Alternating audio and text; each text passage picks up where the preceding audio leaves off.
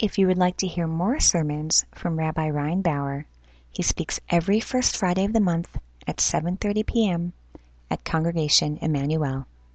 The following sermon was delivered on Yom Kippur Day, 2008, at Congregation Emmanuel in San Francisco. Here we are again at another Yom Kippur. It's a little different. We have blue angels today. There's a special effect I added for the sermon. But as a child, I dreaded this holiday. And it wasn't because I just had to get dressed up. It wasn't even the fasting. And it wasn't even, if you can believe it, because I had to be at the synagogue all day long. So what was it about? I dreaded Yom Kippur because of the infamous Book of Life. I literally imagined God sitting over this big book and writing down the names of who was going to live for the next year. Fate felt preordained. I felt powerless. And year after year, I would come trembling to the synagogue, hoping that my loved ones would make it just one more year. And I would sit in the pews, and I would look around, and I would wonder, who am I going to say goodbye to this year? Who's not going to be here next year? Yom Kippur is not about looking forward and wondering, am I going to die? Because we actually already know that answer. Yes. Every life on earth must end at some point. It's just part of the human condition. Bodies break down, DNA makes mistakes, and ultimately, we die. We may get cancer or heart failure, but we do know that we will die. What we don't know is the when. On Yom Kippur, we are meant to stare head on at our own death. Today is meant to be a kind of dress rehearsal for our death.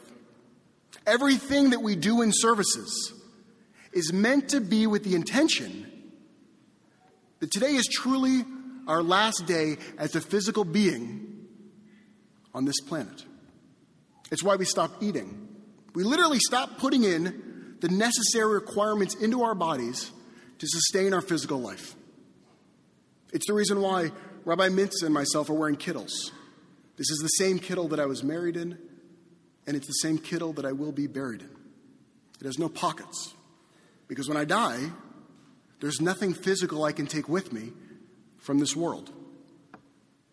And ironically, although death is all around us, we continually say over and over again, V'chatvenu b'sefer ha'chaim.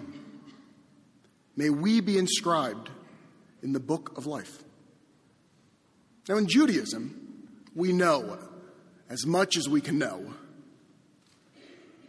that we cannot pray our way out of our final destination. We cannot pray our way out of our own death. And so this begs the big question: what is this book of life? What is this book of life that we pray so fervently for, that we hope to be inscribed in? The book of life is not about the life of our physical bodies. The book of life is about the life of our souls. And it's not written by somebody above.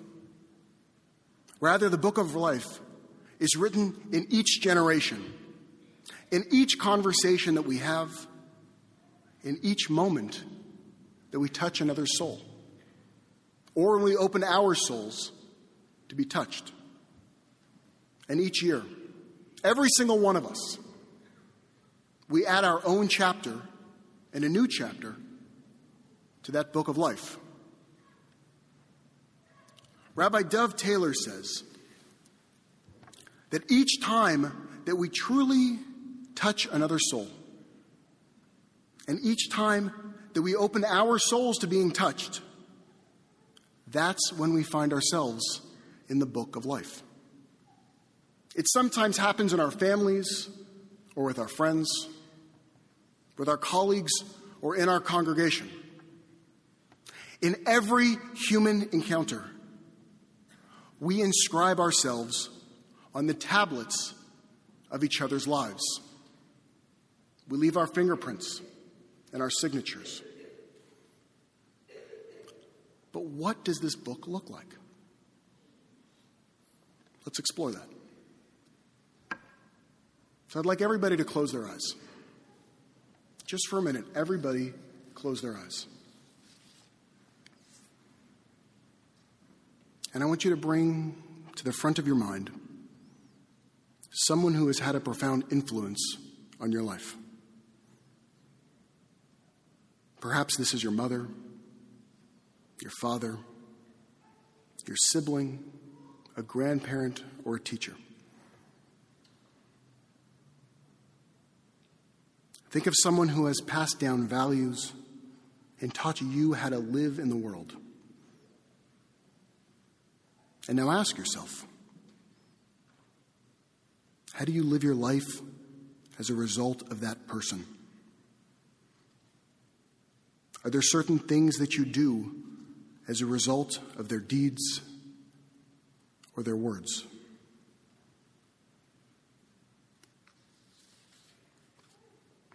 Now open your eyes. That is what it means to be inscribed in the book of life. That person is inscribed deeply into your life and into your actions. It was their lives, their example, their words, and their deeds have permeated to the depths of all of our souls. This is how we are written on. And this is what it means to write. When a person has died, we rabbis, we have this incredible honor. We're called into the family member's home to meet with the family. And there's only one real question that we ask. Tell me about your father, or your mother, or your brother, or your sister, or your loved one. And when this is asked, something incredible often happens. Each family member slowly shares with me and with the others in the room who this person was, what their life was all about, and the values that they had passed on. After an hour of laughing and crying, the person's soul is so present in that room, it feels as if they are sitting among us. That is the book of life. But you see, this only happens when a person has made that conscious effort to share and to open their souls.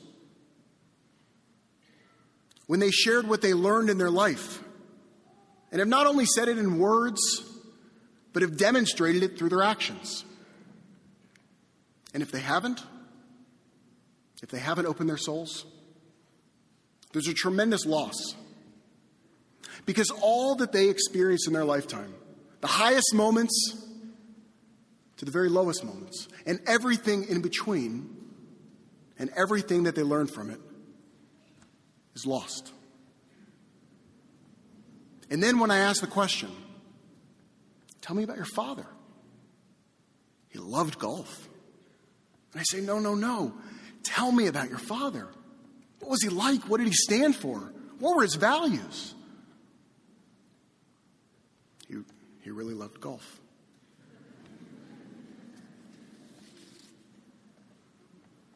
We are reminded today that our bodies are not eternal, but it's what we do with our soul that is.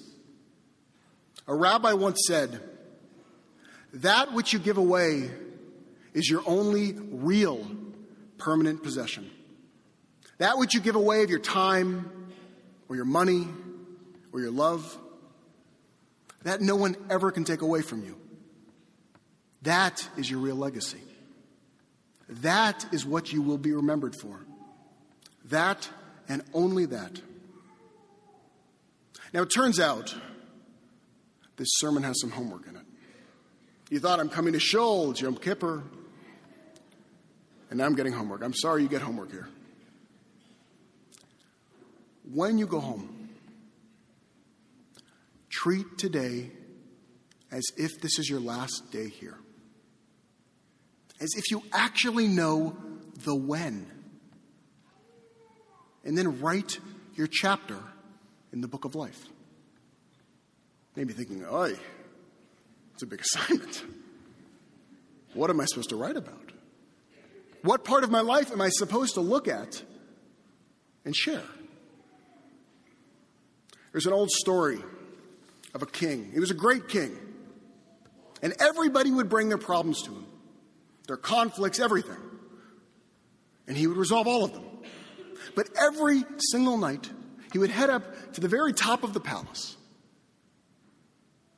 And he would take this box out, place it on his bed. He would open it up, reach into the box, and take out this diamond.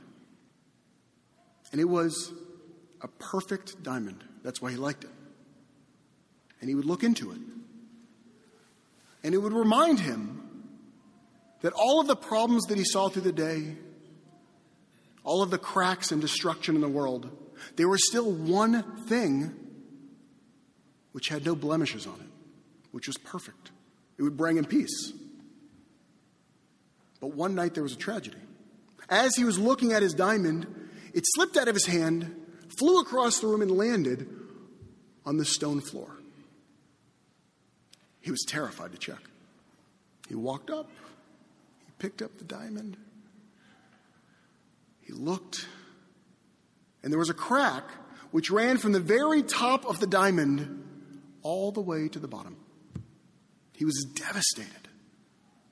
The one thing which he held in the world, which had no blemishes, which was perfect, now had a huge scratch.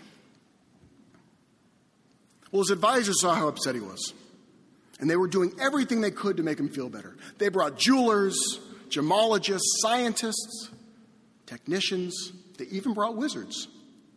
No one could fix his diamond. Finally, a few weeks go by, and a craftsman comes. And he says, King, I can repair your diamond. You can repair my diamond? Not only can I repair your diamond, but I can make your diamond more perfect than it was ever before. All these other people came here, and no one could fix my diamond, but you can make it more perfect than it was before? I'm going to need a week. So he gives him the diamond. A week goes by. He comes back. He hands the diamond to the king. The king was so excited. He takes the diamond. He holds it up to the light. And there's the crack sitting straight down the diamond. He goes, do you think I'm an idiot? The crack is still there. And he goes, King, slow down. Look again. And so the king took the diamond and he held it up to the light. And he noticed that at the very top of the diamond, the craftsman had etched the most magnificent rose he had ever seen. And at the center of that rose was what used to be the crack. And now it appeared as the most beautiful and most magnificent stem he had ever seen. And the king realized the crack could never be taken away. But the crack could be turned into a rose. And he said, here, my lord, it is not only repaired, but it is now more perfect than it was from ever before. Each of our lives is made up of cracks. We may call these imperfections. This is just part of being a human. These cracks are the challenges of life that are filled with pain and suffering and disappointment and at times poor decisions. But the way that we grow And ultimately, the way that we make teshuvah is by taking our pain and our mistakes. Instead of seeing them as flaws that can never be fixed, we see them as opportunities to etch a beautiful and a unique rose. And it's then when we share this rose. So when you go home, your homework assignment is to write your chapter. Act as if today is really it.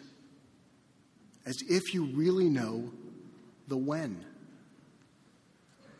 Sit with a loved one. Share what you've learned from your life so far. Talk about your highest moments, and also, very importantly, talk about your lowest moments, the most painful moments. Because we know that these experiences often shape us the most profoundly. And when we share this vulnerable piece of our soul with others, this is when we take the cracks in our diamond and make our eternal etchings. Etchings which make up the words of our lives. Etchings which are eternal. Etchings which live beyond our bodies. But you see, this does not take place in just one conversation or in one letter. The chapters of the book of life are written throughout a lifetime of sharing our souls and our lives through the entire journey, and not just on Yom Kippur. A midrash says that as Adam and Eve, as they left the garden, and they started toiling throughout their entire life, when they reached the end of their life, they decided what they wanted to do was to tour the world.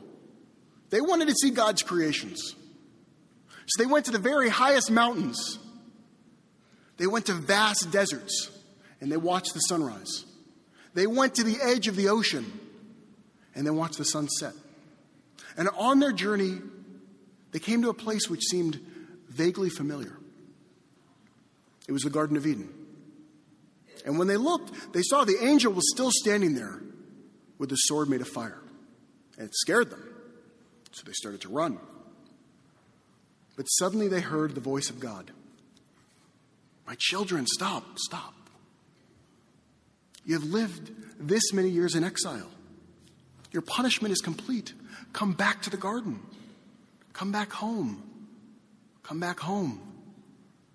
Now suddenly when God says this, the angel disappears.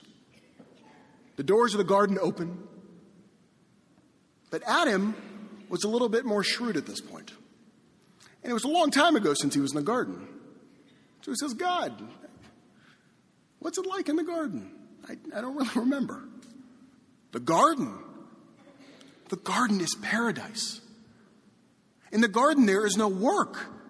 You never need to struggle or toil again. In the garden there's no pain. There's no suffering. In the garden there's no death. In the garden there's no time. There's no yesterday or tomorrow.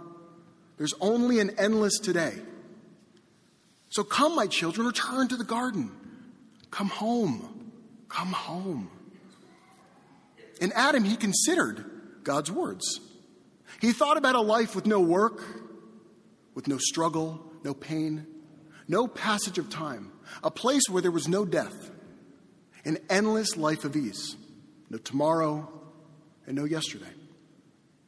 And then he turned and he looked at Eve. He looked into her face. The face of the woman who he had struggled to make a life with, to take bread from the earth with, to raise children, to build a home. And then he looked at the wrinkles and the lines in her face. And he saw in them all of the tragedies that they had overcome, all the joys they had cherished. And he saw in her eyes all of the laughter and all the tears that they had shared. And as Eve looked back at Adam, she saw in his face all the moments that had formed their lives, moments of jubilant celebration, and moments of unbearable pain. She remembered the moments of life-changing crisis and the many moments of simple tenderness and love. And she remembered the moments when a new life arrived, and also the moments when death intruded. And looking into his wife's eyes, and Eve into his, Eve reached out and took Adam's hand. And Adam shook his head to God's request and said, "No, thank you. We don't need that anymore." And he turned to Eve and he said, "Let's go home." They turned their back and they went home. The knowledge and the wisdom that Adam and Eve gained enabled them to move beyond their physicality and embrace what is truly eternal. The words, the deeds, the suffering and the joy, the chapters that they had written into each other's lives. Although I'm a little bit older now, and I've learned a bit since I was a child, I still find these days scary. I'm no longer focused on the sense of powerlessness or lack of certainty in the year to come. Instead, I'm humbled by the degree of power that we do have. It's a lot to hold. The book of life has never been written by someone above. Rather, the book of life has been written in each generation, in each conversation. In each moment someone has touched another's soul, or when we have opened our souls to be touched.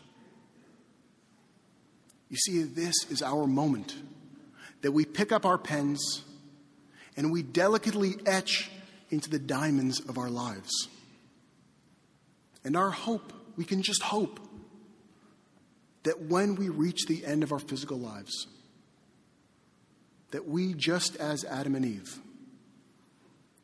we realize that eternal life is not found in a place that has no time, but rather, our time here is what makes our life eternal. You see, this is the paradox. The book of life was never about death. The book of life was about just that, life.